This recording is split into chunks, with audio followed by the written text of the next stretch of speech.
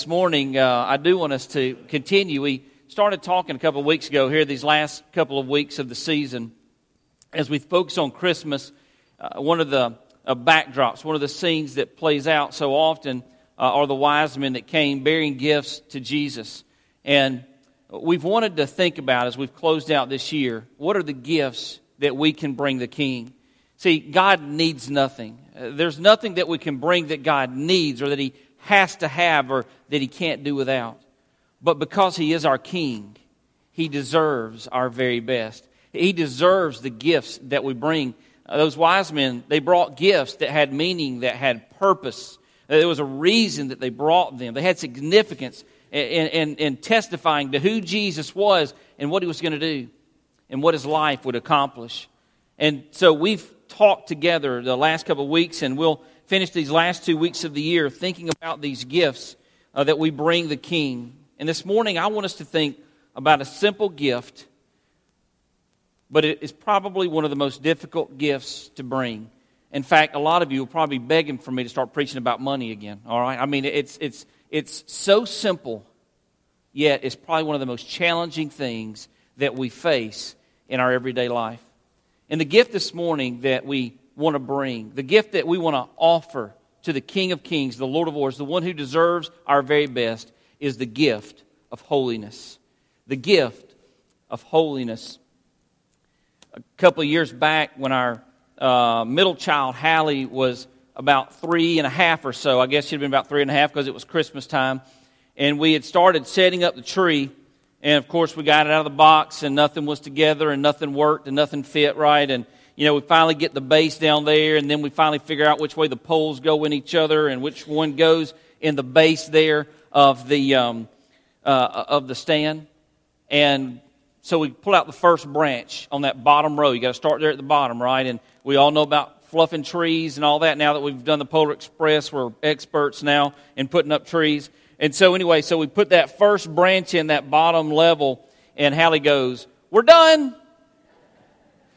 And I thought, you know, how often or how dismal a Christmas we might have had if we had just been so festive as to put up the trunk of the fake tree and one branch with no ornaments or no lights and be done. I mean, Charlie Brown's Christmas tree would have been, you know, like, the grandest Christmas tree on the White House lawn compared to that little tree that we would have established. If that would have been the extent of our festivity, to the extent of how we were going to celebrate Christmas.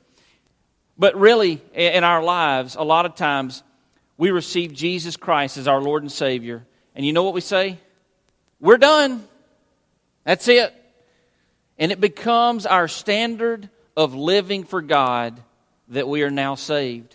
We operate as though once we become a believer in Jesus Christ, that magically that God goes, whoosh, and all of a sudden we're singing in the hallelujah chorus, and that we're perfect, that we're angelic, and that we're all that God wants us to be, and we're there in all of our radiance going, "This is it, God, you got me, here I am," and praise the Lord, this is all there is. But can I tell you something?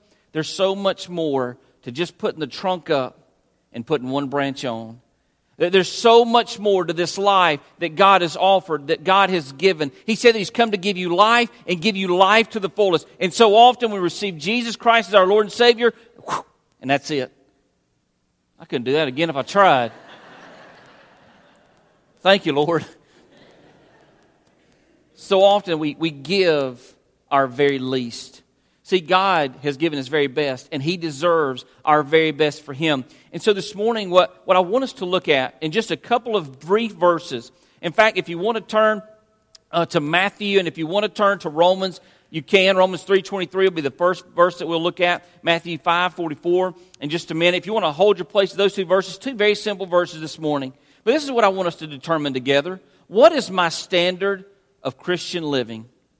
Am I truly giving a holy life to God? Am I truly giving Him my very best, or am I giving Him a simple tree with one simple branch and saying, "That's it. God, that's all I'm giving you"? I want us to look at that together this morning. And the first verse that we want to look at together is Romans 3:23. You probably can not even look at your passage of Scripture there with me. But if you're not familiar with this verse, the verse says, "For all have sinned and fallen short of the glory of God." For all have sinned and fallen short of the glory of God. Now, it is one of the greatest verses known. It is one of the most memorized scriptures in all of the Bible. It is very significant to us, to our lives as believers. But here's the problem. This verse was never intended to be the standard of living for us as Christians. This verse was given to help people understand that God and sin cannot be in the same place, and that all of our lives are marred by sin. We all have sin natures that cause us to rebel against God. And so, since sin cannot be where God is, and because for all of sin and fall short of the glory of God, what people have to understand and what people need to know in order to come to salvation in Jesus Christ is, I'm a sinner.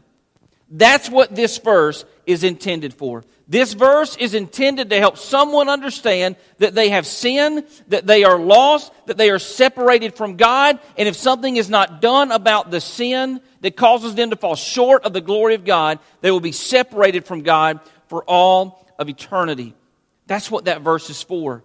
But so often, what happens is it becomes a standard by which we live our Christian lives. How do I know that? What are some of the most common phrases, some of the most misquoted, misunderstood phrases? I've listed some of them there in your sermon notes this morning. Oh, don't worry about it. Hey, we all mess up. Hey, nobody's perfect. Hey, everybody sins. And you know what we as Christians sometimes begin to do? What we begin to buy into? What we begin to believe ourselves? It's okay to sin. Hey, everybody sins. Everybody messes up. God is okay with sin because everybody messes up. And what we find ourselves doing is living to this very easy standard. A standard that we can all achieve, right? Why? Why can we all achieve it? Because we're all sinners. And so we begin to live by this very simple standard for Christian living, saying everybody sins. And so it's okay if I do that. It's okay if I do that. It's okay if I go there. It's okay if I say that. It's okay if I visit that website. It's okay if I love money more than God. And all of a sudden, it's because a very easy waltz. Man, this Christian life is cake, man. I could almost dance. Look at this. I'm dancing up here, right? It becomes so easy. And listen, the truth is, if there's no accountability, if there's no conviction, if there's this lack of a standard of how I should live my life, considering the God of the universe gave His life for me, if there's no standard, if it's that simple, can I tell you something? It's really not that simple. Because you realize that if you've given your life to Jesus Christ, if He's your Lord and Savior, then the Holy Spirit of God now dwells within you. If the Holy Spirit of God dwells within you, but your life is marred by sin, and you find it easy to sin, and there's no conviction in your life, and you don't feel bad for your sin, you know what that does? It builds this gigantic wall between you and God. See, your source for living, the one who has come to give you abundant life, there's this incredible blockade between you and Him. And your life is not going to make sense. God, I try. I feel like I'm banging my head against the wall. God, I go to church. God, I go to Sunday school. I tote my Bible around with me. I bless my food so that you'll be grateful that I thought about you before I ate my meal. I do all these things. God, why am I beating my head against the wall? Why is my Christian life not making any sense? How come you're not blessing my life? And the problem is this. If He's the God of my life, if He's the Lord of my life, and I've built all of these blockades up because I've found it so easy to sin, I've stepped over this standard, it's so easy to live by that everybody messes up, it's okay to sin, listen, then I have no connection to Him.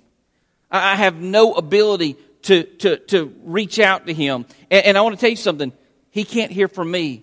Until I come to that point where I confess, until I come to that point where I repent, Until I come to that point where I beg for His forgiveness and say, God, I'm sorry that I found it so easy to sin against You. I'm sorry that I found it so easy to just live a life of sin. This very low standard of everybody's sins. God, it's come true in my life, and I'm sorry. Will You forgive me? Will You clean me up? Will You wash away my sin? And listen, until we get to that point, that wall stays there, and there's no ability of God's power in our life because we have quenched it by the sin in our lives. What are some evidence that you and I live according to these standards, this low standard of everybody saying it's okay? One is there's no conviction. There's no conviction of even the small sins in our lives. The little white lies, the gossip, no big deal. It's all right. They're just little. They're not big in comparison to some of those other ones like murder and idolatry and fornication, right? These little bitty ones, they're not that big a deal, right?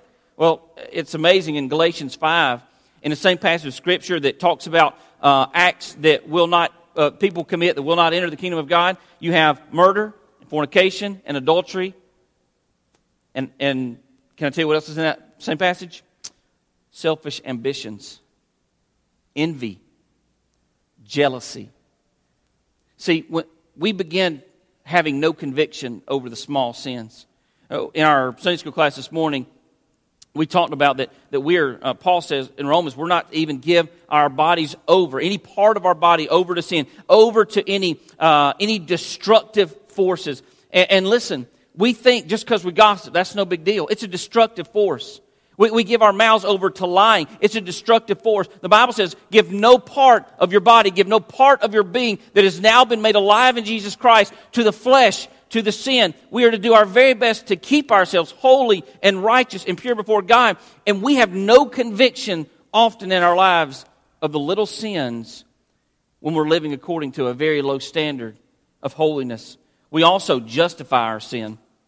We like to justify ourselves. Well, you don't know what he did to me. You don't know what she said about me. You don't know how they treated my child. I have every right to do what I did, to say what I said, to get revenge like I did, to hate like I do. I have every right. I am justified. It's like the lawyer right before Jesus gave the story of the Good Samaritan. It says, and the lawyer, the expert in the law, wanting to justify himself. Folks, we try to justify what we've done and how we've acted. We try to make God okay with our anger. We try to make God okay with our hatred. We try to make God be okay, and we justify and we justify. And can I tell you something? God is not okay with anything that nailed His Son Jesus Christ to the cross. It is sin, and it should be removed from our lives. And we try to justify. God, surely you understand. You'll be okay with how I've acted and how I've responded. Oh, wait a minute. You gave your Son for me in my place when I was the one nailing Him to the cross. God is not okay. You cannot justify your actions to Almighty God when you come to the reality and the realization that He gave His Son Jesus Christ for you and for me. And Romans 5 says, while you were His enemy is when Christ died for you. When you were the one who was nailing Him to that cross. We cannot justify our sin. There's no conviction. We seek to justify. We find ourselves in backslidden states. Paul says in Hebrews and in 1 Timothy, in both of these books that he wrote, that there is this point that we can get to of being backslidden from God, being far from God, being out of God's presence, being out of right relationship with God. In fact, the Hebrews passage says that we can find ourselves so removed from God, so far away from God, no longer seeking after Him, no longer wanting anything to do with Him, that we literally, it would be like re-crucifying Christ all over again, submitting Him to humiliation and shame and scorn of the cross, hanging there in all of His nakedness. It's essentially doing the same thing, doing it to Him twice. Listen, He died once. He died once. And when we give our lives to Him, we should give Him our life once. We should not have to come back and come back and come back. Yes, you're going to sin. Yes, this verse, for all of sin and fall short of the glory of God, is going to come true in our lives. Yes, but I want to tell you something. It should not be our standard for holy living. Because when it is our standard from holy living, we find ourselves further and further and further and further and further away from the presence of God, the God who's come to give us abundant life and life to the fullest. The last thing, I didn't mean to leave this blank out. I left one blank out intentionally, and I left one blank out unintentionally. This blank I left out unintentionally. Another evidence that we are living a low standard for Christian living is that the world hates us. The world hates us. Now, you might say, hey, that sounds like a good thing. I mean, didn't Jesus himself say that the world would hate us because of him? For his name's sake, wouldn't they hate us? Well, listen, if that was why they hated us, that would be okay.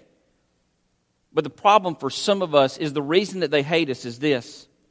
We live a life about like theirs. We say the same things they say. We do the same things they do. We watch the same things they watch. We listen to the same things they listen to. And then we say, Nana, nana, boo-boo, I'm going to heaven and you're not. Can I tell you something? That's not convicting. That's nauseating. It is sickening to God himself that we straddle the fence and that we're lukewarm and that we're not hot or that we're not cold. It is sick to him. What do you imagine it does to your fellow man when you say, my life looks no different from yours? I act the same way you do. I talk the same way you do. Yet I'm going to heaven and you're not. It is not convicting. See, they will hate us because of the conviction that our life brings. That's why they should hate us. Because our life lines up with our Lord and Savior, Jesus Christ, because we are holy and pleasing unto him, brings conviction, thus they should hate us. Thus they will hate us. But they hate us because we're nauseating. They hate us because we make them sick to their stomach. You're just like me, and you're telling me you're going to heaven, and I'm going to hell. Folks, if they're going to hate you, let them hate you for the right reason. We've got to stop being nauseating. We've got to stop making God sick. We've got to stop making our fellow man sick. And listen, these lower standards of Christian living, man, they affect our influence so greatly. You sit at home and you tell your children to go to church and you don't go with them. You sit at home and you tell your children, don't drink, grab me a beer. You tell your children to love and share with your brother and sister, yet the stranger standing on the street corner and you've got a Big Mac meal right here in the car and you just drive by with your head down and you don't share with them. Your kids and your family are watching what you do. They're listening to what you say. We lose our influence in our home when we have this low standard of Christian living. We lose our influence out in the community when today you leave here and people look at you and say, hey, you're dressed nice. I bet you just came from church. That's what they're thinking in their mind. They didn't say that out loud, right? Because if they had said that out loud, you might not have given them down the country because your food was cold and your food was late and they got it wrong and you just chewed them out and you left them no tip. And you put a little dirty note on there, right? I mean, they're looking at our lives. Our community is looking at our lives. The people around you are looking at your lives. And when you live according to a low standard, when you don't care how your words are going to affect, then folks, they see it and they are not attracted to Jesus Christ. You go to work and your fellow employees, your coworkers, they see how you step on everybody to get up the corporate ladder.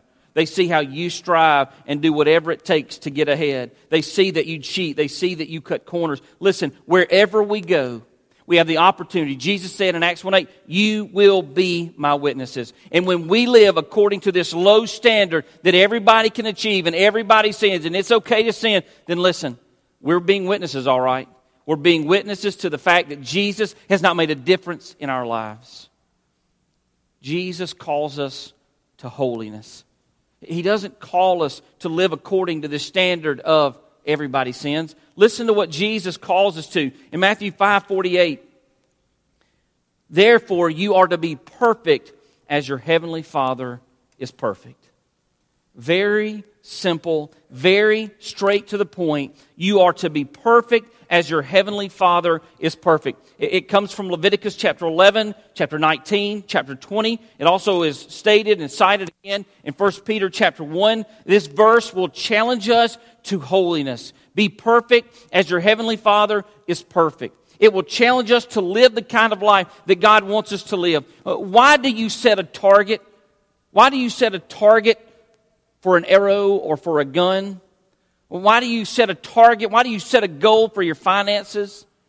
Because if you set a goal, then even if you miss, you're not far off, right? Even if you miss and you're aiming this direction, it's not going to go over there.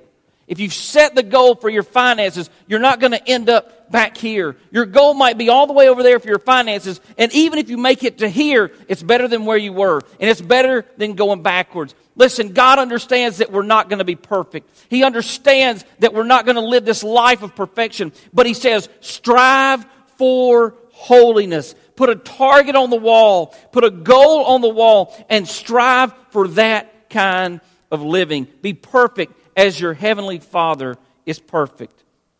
Listen, this is what can bring transformation in our life. This is what can allow people to know that Jesus Christ has really made a difference in your life when you and I strive for holiness and perfection.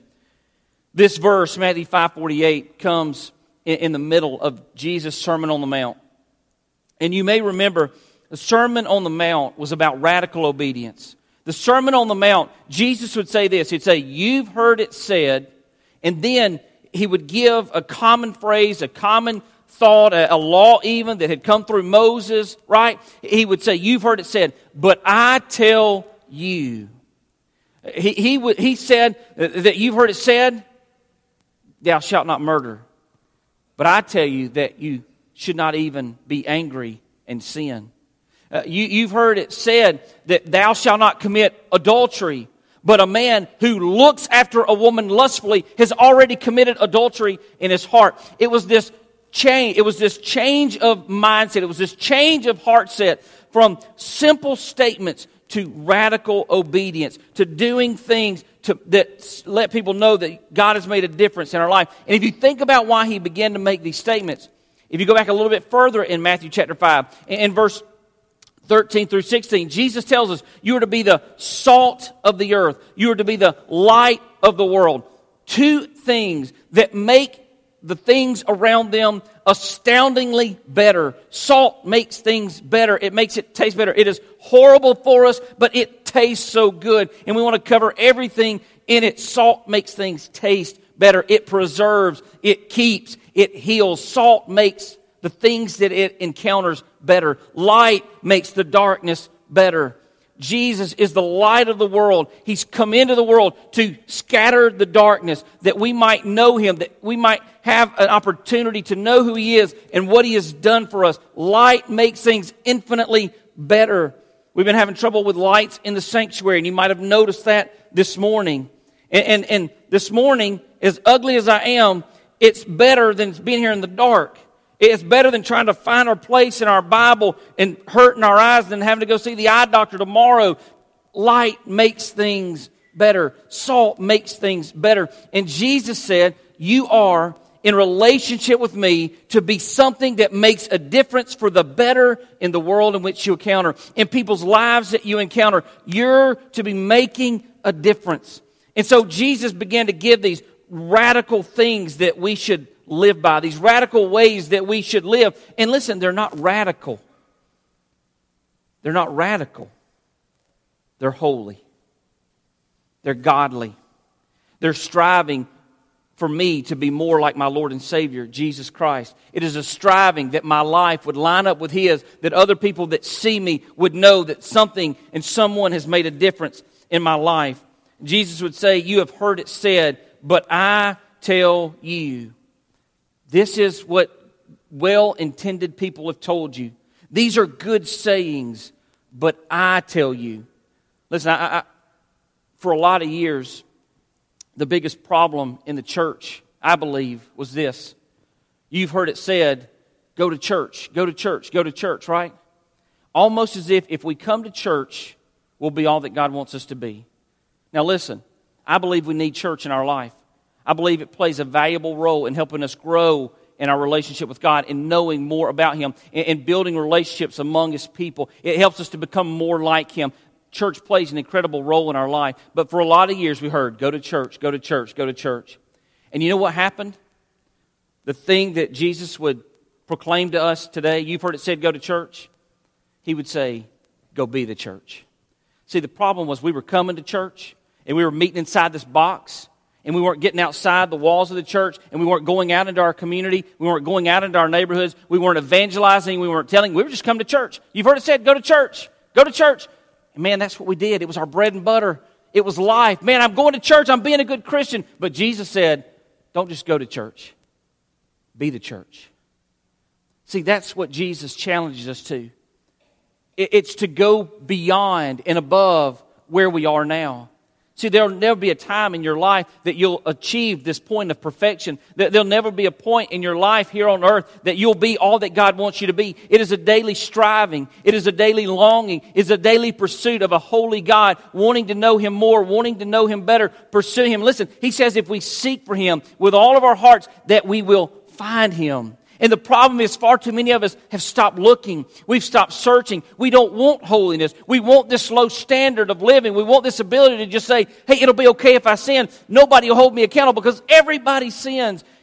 Instead of pursuing holiness, instead of pursuing what God wants for us.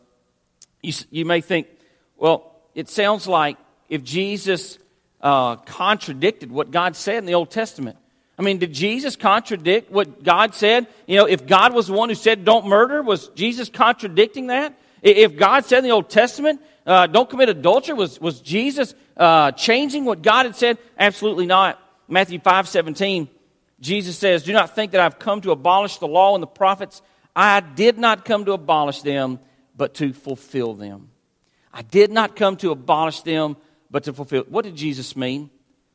He means nobody's perfect. I understand that you're going to sin. And this is why I came and died on the cross for you. Because you're going to get this right, and this right, and this right, and you're going to mess up right here, and you're going to get this right, and you're going to mess up right here. For all of those places that you can't do it, for all of those places you can't make it, the blood of Jesus Christ covering your life fulfills the law that you cannot keep.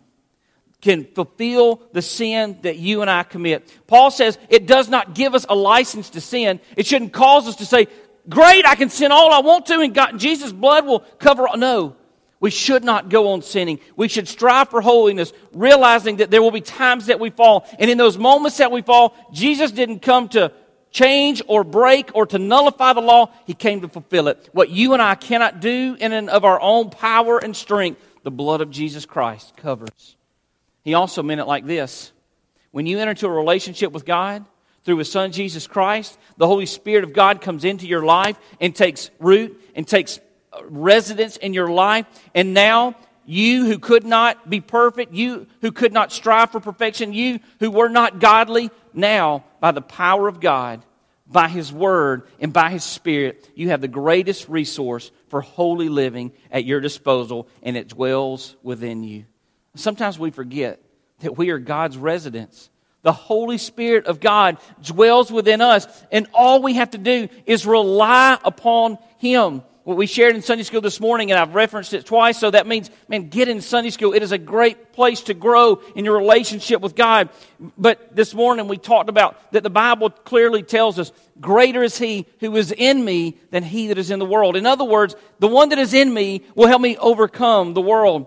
1 Peter tells us that God has given us everything that we need that pertains to life and godliness. Everything that I need to live this life in accordance to God's Word, holy and pleasing to Him, to bring Him glory and honor. God has given me everything I stand in need of. One of the most popular verses about the power of God in our life, I can do all things through Christ who gives me strength. You and I can't be holy without God. But you and I also must realize that we must make the choice to be holy once we have a relationship with God. Without Him, we cannot do it. And once He takes residence in our life, it becomes our decision to be holy. It takes us striving for that. I want to give you 3 fill in the blanks real quick. 4 actually. Jesus said to be perfect. We can't be perfect, so why did He say it? Number 1, you've been declared holy by God. If you have a relationship with God, He has declared you holy. He has declared you righteous. In other words, He looked at your life and He no longer saw your sin. He saw the blood of His Son, Jesus Christ, and He said, this one's with me. You should be holy because God has declared you holy. Second thing is that you should be holy because being declared righteous, you should live accordingly. Being declared righteous by God, you should live accordingly. In other words, God has said that you are holy, that you are justified, that you are in right standing with Him. And as a result, your daily gift to God should be this living for Him, dying to self, taking up your cross daily and following Him. I beseech you therefore, by the view of God's mercies, to make yourself a living sacrifice to God, holy and pleasing to Him. This is your spiritual act of worship. Daily taking up your cross, daily dying to self. God has declared you righteous. God has declared you holy. Live as if you are. The third thing is that perception is reality.